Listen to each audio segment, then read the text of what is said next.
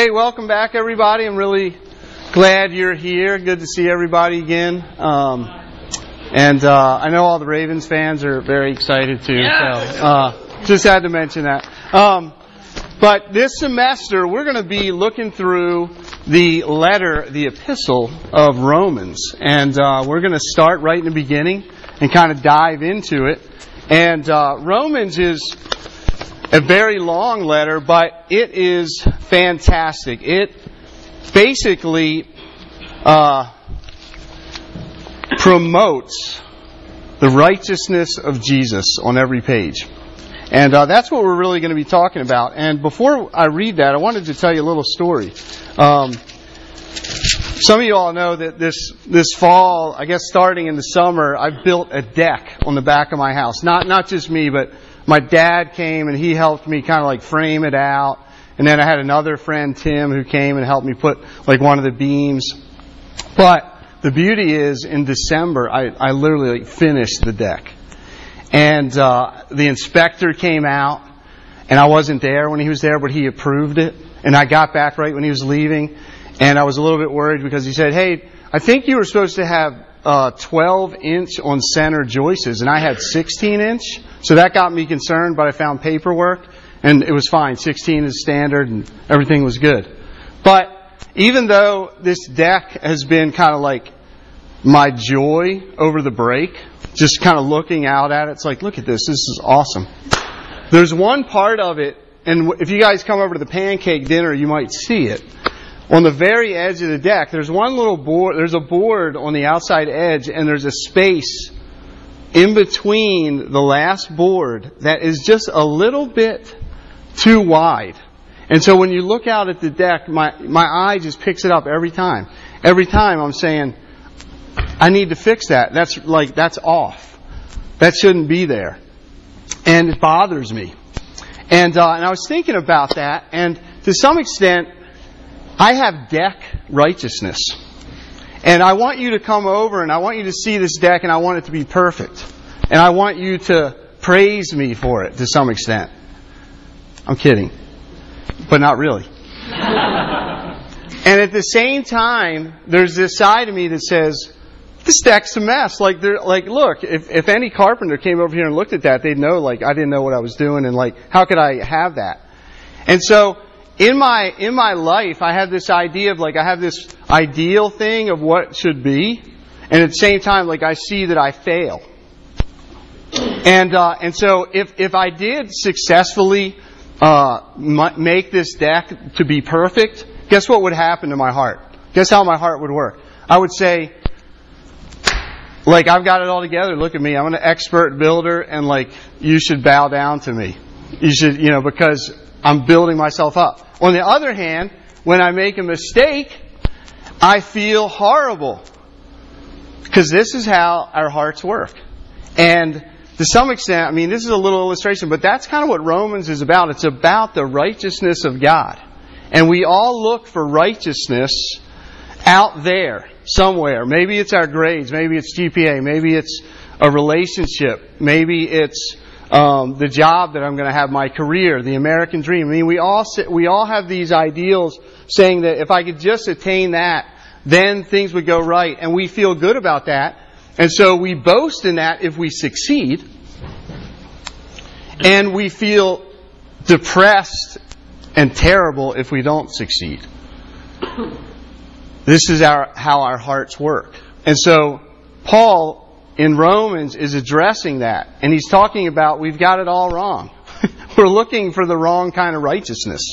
That there's another righteousness, and it's called alien righteousness, is actually what Martin Luther, the great theologian, said. That there's this other type of righteousness from God through Jesus Christ that comes upon us that we can have, that will shut down those voices that say, oh, you're important because look what you did, or you're miserable and you're a failure because look what you didn't do. And that's what Romans is about. It's about the righteousness of God in Christ. So let me read it. And I'm going to really try to not go long this semester. This is a goal. So can somebody look at their watch right now and tell me when it's 22 minutes later from now? Okay? Right there? Okay. Hear God's word. Paul, a servant of Christ Jesus, called to be an apostle, set apart for the gospel of God, which he promised beforehand through his prophets in the Holy Scriptures, concerning his Son, who was descended from David according to the flesh and was declared to be the Son of God in power, according to the Spirit of holiness, by his resurrection from the dead, Jesus Christ our Lord. Now this is dense, okay, so hang with me. Through whom we have received grace and apostleship to bring about the obedience of faith for the sake of his name among all the nations, including you who are called to belong to Jesus Christ. To all those in Rome who are loved by God and called to be saints, grace to you and peace from God our Father and the Lord Jesus Christ.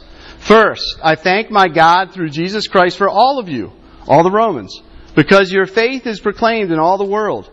For God is my witness, whom I serve with my spirit in the gospel of his Son, that without ceasing I mention you always in my prayers, asking that somehow, by God's will, I may now at last succeed in coming to you. For I long to see you, that I may impart to you some spiritual gift to strengthen you.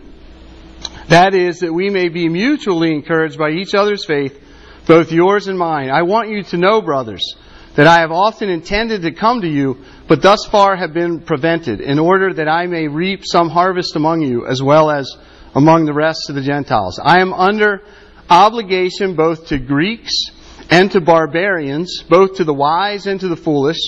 So I am eager to preach the gospel to you also who are in Rome. For I am not ashamed of the gospel, for it is the power of God for salvation to everyone who believes, to the Jew first, and also to the Greek. For in it the righteousness of God is revealed, from faith for faith, as it is written, the righteous shall live by faith. So let me just try to unpack this a little bit, but I want to also use this illustration. If you could switch the slide, Luke. So I had to put this on here. You guys might not know this, but Joe Flacco actually made the front cover of Sports Illustrated. Now, usually when that happens, they lose, but for some reason they didn't lose this time. But they might lose next time. But if you know anything about Joe Flacco, the quarterback Joe Flacco, he's been one of these criticized quarterbacks. And if you listen to any kind of sports talk radio, people will call in and say, "Oh, he just can't win the big game. He's too long in getting rid of the ball. He just can't do it." Well, even though he's won like more playoff games on the road than any quarterback in NFL history, he's just not praised yet. You know why? Because he doesn't have a Super Bowl ring. It's like in sports, what's it all about? You have to reach the pinnacle. You have to get the Super Bowl ring. And not just one. To be a great, you have to get several. And their whole identity is all about succeeding and getting the Super Bowl ring. And, again, this is this idea of performance. Think of the pressure on both of these teams that are getting ready, like for the Super Bowl. The fans will be devastated if they lose, right? The talk shows will be lit up. Complaining if they lose. The fans will be depressed. I will be depressed. And this shows that I'm trying to live out my righteousness to some extent through this team. And again, the way our hearts work is we can idolize anything in life. It can be a deck at our house, or it can be our football team, or it could be Super Bowl rings, or whatever. But this is how our heart works. But the gospel says something totally different. We're under all of this pressure to build some sort of case, to build some sort of justification for our life, to build some sort of righteousness. But God is saying, that's the wrong thing. I want to give you my righteousness. I want to set you free from all these ways that you're trying to build your own record. Am I making sense? You understand kind of what's going on? We all have this desire to build our record. It could be Super Bowl rings, or it could be clothing, or it could be beauty, or it could be exercise. I was at the gym today. There was 1,000 people there. I don't know if anybody was over there this afternoon. It was crazy. Keep exercising. But for some people it's body image. It's like, if I look like this, then I will be somebody, I'll be important. This is where I gain my righteousness. What Romans is saying is, no. There's another kind of righteousness. And it's the ultimate righteousness we should seek. Righteousness of God. Through Jesus. And what He has done. And so, simply we're going to look at this. The gospel is what Paul is talking about here. And in the gospel, in this good news, God gives us another kind of righteousness. A righteousness from heaven. A pure righteousness. A righteousness that sets us free from all of these other righteousnesses that are out there in our lives and competing for our hearts. And this is what is so powerful about the gospel. And so we're going to look at this. The first thing is the DNA of the gospel. Who is the gospel about? Secondly, what does it do, or what does it produce in us? And thirdly, how we get it, or how it changes us. Okay? So the first thing is this, the nature of the gospel, or who's the gospel about? Well, we see from this passage, you can go back to the scripture, that the gospel means good news, and it's ultimately tied up, and it's about Jesus. If you cut the gospel open, it's Jesus. It's who He is. It's His person, and it's what He has done. And in the passage we see the heart of the gospel right here in the beginning. Paul, a servant of who? Christ Jesus, called to be an apostle, set apart for the gospel of God, which He promised before through His prophets in the Holy Scriptures concerning His Son. The gospel, the good news, is about Jesus. He is the gospel, and it's what it's all about. And so, it's all about the fact that He had to be a man, and He also had to be God. If you look at this passage, it talks about how Jesus, the one, was in the flesh. It says there that who was descended from David according to the flesh, and was declared to be the Son of God. So here we have it. Jesus Christ, Jesus the Christ. Who is He? He's both a man, and He is also God. He had to be a man. Why? Because He had to be the mediator. He had to be someone who could relate to us. And so He leaves heaven, it says in Philippians. He empties Himself of all His glory. He puts on flesh. And He comes to earth. And He lives a perfect life that we couldn't live. And He dies on the cross as a substitute for us. So theologians talk about the person and the work of Jesus. The person meaning He is God, He is all God, and He is all man. He's amphibious, like we talked about on the fall retreat. He is both. He is the God-man. He's not just a spirit. He's not just someone who's a fantasy or a fairy tale, but He actually lived. He walked. He lived a perfect life. He loved. And then He goes to the cross and He dies this substitutionary death. And so Paul is talking about kind of all these things implicitly in this, where he says the Son of God in power, or he says according to the Spirit of holiness by His resurrection from the dead, Jesus Christ our Lord. So he's implicitly talking about the whole gospel right in the first 4 verses, that Jesus came. He was in the flesh, but He was also the Son of God.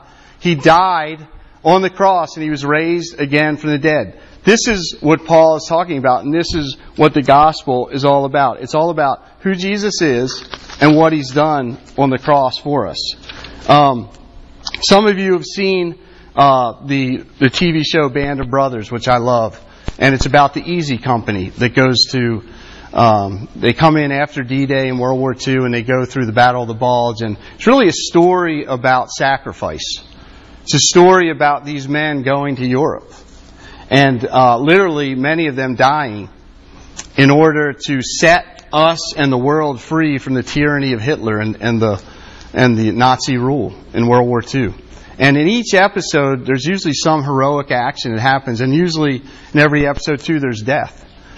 And it's a reminder to us when we see, war happen in something like World War II, that these men, they died a sacrificial death so that we could go free. And that is on a small sense exactly what Jesus is doing in the gospel. But the difference is this.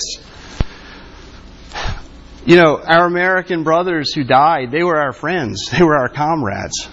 But what the gospel is saying is because we have not kept God's laws, we're actually His enemies. And we're separated from Him and we're under God's wrath. But yet Jesus comes and He takes upon Himself our sin and He dies on that cross for us. This is what Jesus has done in the gospel, the person and the work. His work is a substitutionary work. It's a work that He sacrificed for us, that He stood in our place. What does it produce? Secondly, what's the gospel produce?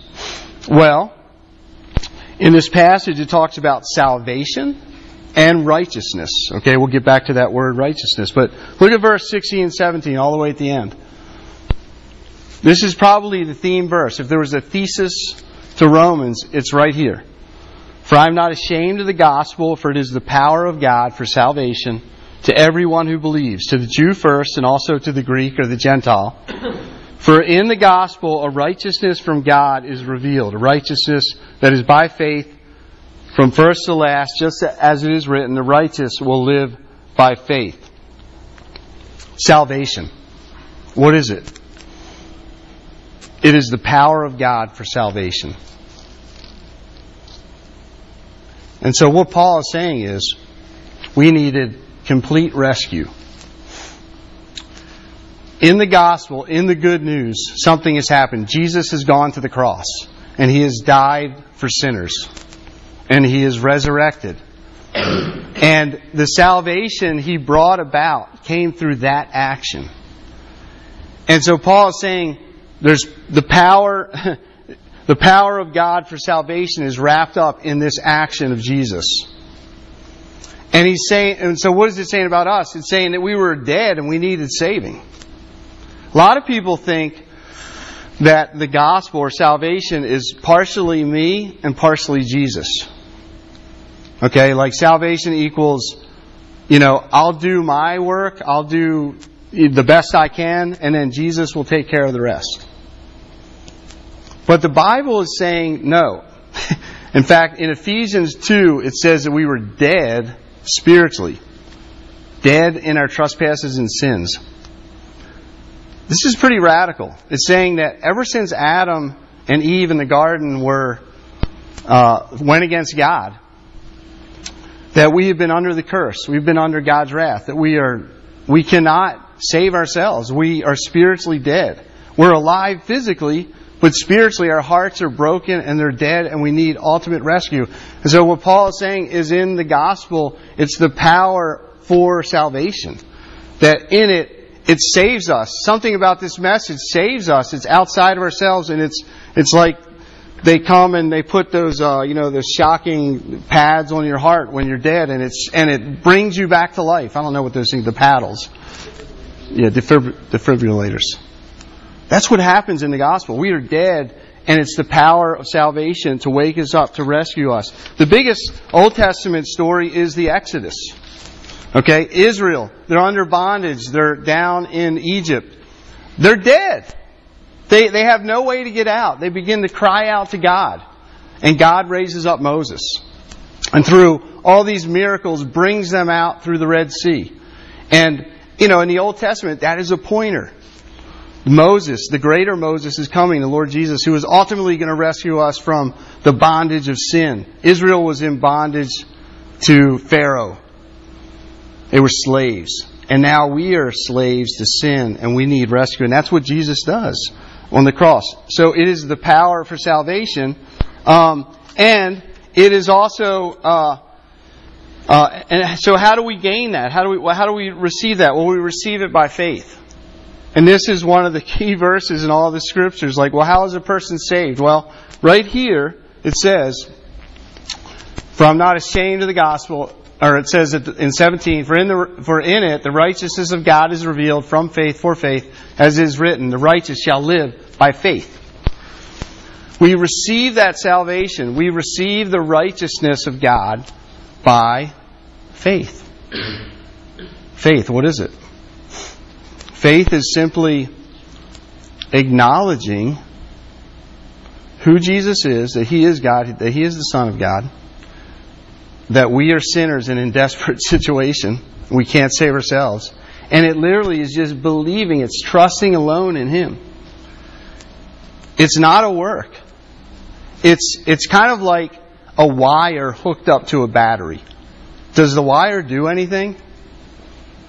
No. It just receives. It just lays on the battery cable, right? Or on the battery terminal. And it receives the power. That is what faith is. We rest in Jesus.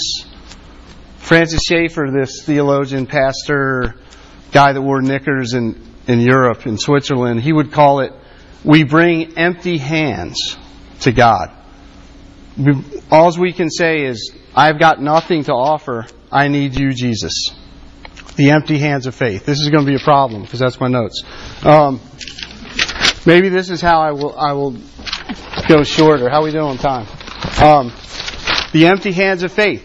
And in that, we get the righteousness. The righteous shall live by faith. For in it, the righteousness of God is revealed. Okay, so all these other righteousnesses that we're trying to attain, God is saying, no, my righteousness comes through Jesus Christ. He's perfect. He's my Son. He lived the life that you couldn't live perfectly, loved people, and He died the death that we deserved. And so when we believe in Jesus, He transfers the righteousness of Jesus to our account. I like to talk about an ATM machine, spiritual ATM machine. I go to the ATM machine, I put in my card, and it says, negative $1 million I owe to God because of my sin. I'm under His curse. I'm under His wrath. And the gospel says Jesus takes my card, rips it up, and He sticks His card in there, puts in my PIN number, and all of His righteousness is transferred to my account. This is what it is. So when you become a Christian, it's not just that all my sins are forgiven. It's that now God looks at you like He sees Jesus. Okay, so this means everything because we don't have to be consumed by everything the world is consumed by our careers, by our GPAs, by getting into grad school, by getting into a fraternity or sorority or to that music group or whatever it is that we're saying, this is my life. My salvation will come if I get there. The gospel is saying, no, I love you. I've died for you. You're my beloved child, and I give you everything, all of my righteousness to your account. Free grace. Just accept it, empty hands. That's the righteousness. That's why it says the righteous shall live by faith. And this is what Martin Luther, the old monk back in the 1500s discovered. And it was said of him, he was a Roman Catholic monk, he would wear out his confessors, he'd wear out his priests because he would keep thinking of his sins. And he knew that God was righteous and he knew that he was a sinner. And he would hour after hour confess his sins, think of other sins, start going back to his room, remember other sins and come back. He kept seeing his sin and he kept seeing that God is righteous, but he couldn't see how God could love him, and he hated God. His biography talks about he hated God for that. And then he began to study Romans. In fact, his father, his priest at the monastery, said, Martin, I want you to go away and study the Bible and teach the Bible. So he's in Wittenberg, Germany, and he's teaching the Bible, and he's studying Romans, and he's studying Psalms. And this chapter, Romans particularly, hit him, and this verse, 16 and 17, transformed his life. And he finally understood that there was a righteousness outside of himself that got a hold of him, outside of himself, that the gospel wasn't internal, looking at your belly button, looking at all your sins. It was saying, yes, I'm a sinner, I acknowledge that, but guess what? Jesus is giving me all of His righteousness. And I am okay. I'm more than okay. I have the righteousness of Christ by faith. This set him free. It also transformed a lot of Germany. It brought about the Protestant Reformation, and if you guys know your history, you've seen some of those things. It totally impacted the Western world because this little monk got a hold of this doctrine that had kind of been forgotten. It had been covered over through church history, and then he found it again, and it awakened. And in every awakening since then, it's this idea that gets a hold of people, that changes people. It's this idea that there's another righteousness out there, apart from yourself, that sets you free. And so what does it do? Well, it changes us. And all you have to do is look in here in verses 8 to 15, and you can see how much it changes Paul. Paul's the example here. And if you remember, Paul used to be called Saul of Tarsus. He was a Pharisee. He was part of a religious sect in Judaism that was all about keeping the law.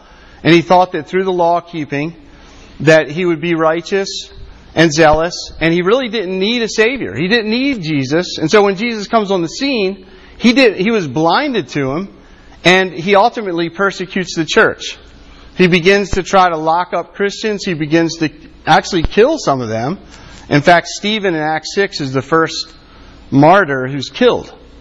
So Saul at that time is all about suppressing Jesus, suppressing the church. He's putting people in prison. So he's on this trip to Damascus to do the same thing, to take and to imprison Christians. And what happens? Jesus shows up to him supernaturally on the road to Damascus, a bright light. He sees everything. He sees clearly. He's blinded physically, but spiritually, his eyes are open to Jesus is the Lord. And he believes. And then all of a sudden, he goes from the greatest proponent against Christianity to the greatest proponent for the gospel. He's writing to Rome. Gentiles. He's Jewish. They didn't like each other. His whole life has changed racially. The gospel has changed him. He wants to meet these people. He wants to go and visit them. Not just them. Later in Romans, he wants to go to Spain. He goes on all these missionary journeys. He's tortured. He's bruised by the gospel. Everything. His life is totally changed. Radically changed by the gospel. And he wants to promote Jesus. And he sees himself tied in with Jesus. And everything about him changes. And so the question you have to ask yourself, and I have to ask myself, is do we have a hold of the gospel like that? Do we see the righteousness of God in our lives by faith? And so all semester we're going to be talking about this because that's the whole theme of this book. And we're going to keep coming back to it and keep thinking about it. I want to close with this illustration of the World War II, Saving Private Ryan. Seen it? It's bloody. The first 20 minutes, very bloody. If you can get through that, close your eyes, but it's a great movie. It's about, Tom Hanks is the main guy. He's like Sergeant Miller. And they had a mission. The mission was to go get Private Ryan, whose other two brothers were already killed in World War II. And the Army found out about it, and they said, we need to go find Private Ryan, and we need to bring him out of there. And so they go on this mission, and basically all the guys in the platoon die to just try to save this one guy. And there's this great scene with Tom Hanks, Sergeant Miller, on this bridge, I think somewhere in Germany, as they're closing in, and they have Private Ryan, Matt Damon in the movie. He's there with him. And the planes come in and friendly fire, basically the bombs, rain down on the platoon, and Tom Hanks' character dies. And as he is dying, he pulls Matt Damon close and he says, "Earn this. Earn this." Fast forward to the end of the movie. This man, Private Ryan, now is 60, 70 years old, and he comes to D-Day and he sees the tombstone with his family, and he's there. And he kneels down, he's weeping, and it's Sergeant Miller's tomb. And he talks to him and he says, I have tried to be a good man, I've tried to be a good man, I've tried to be a good man. And he's weeping. And he asks his wife, tell me I'm a good man. Please tell me I'm a good man. Because he was living his whole life trying to earn that salvation, basically, that had happened to him. Now, what I want to say to you is that is not the gospel. The gospel is not we earn it. The gospel is that Jesus Christ earned it for us. And we accept it by faith. And out of that, it changes everything about you. It frees you to live. Yeah, to live an amazing life for the gospel and for Jesus. And it changes the way you think about everything. That's what we're going to be talking about. Let me pray. Jesus, thanks for tonight. Thank you for the gospel. Help us to know and to wrestle with it. Lord, it doesn't come easy. That's why Paul keeps talking about it on every page. The righteousness of Jesus by faith. Lord, be with these students as they start the spring semester. Bless them. Keep them healthy. With all the flu going around, encourage them in Christ's name. Amen. We're going to sing another song, and there's plenty of cookies and hot chocolate and stuff back there too, so hang out.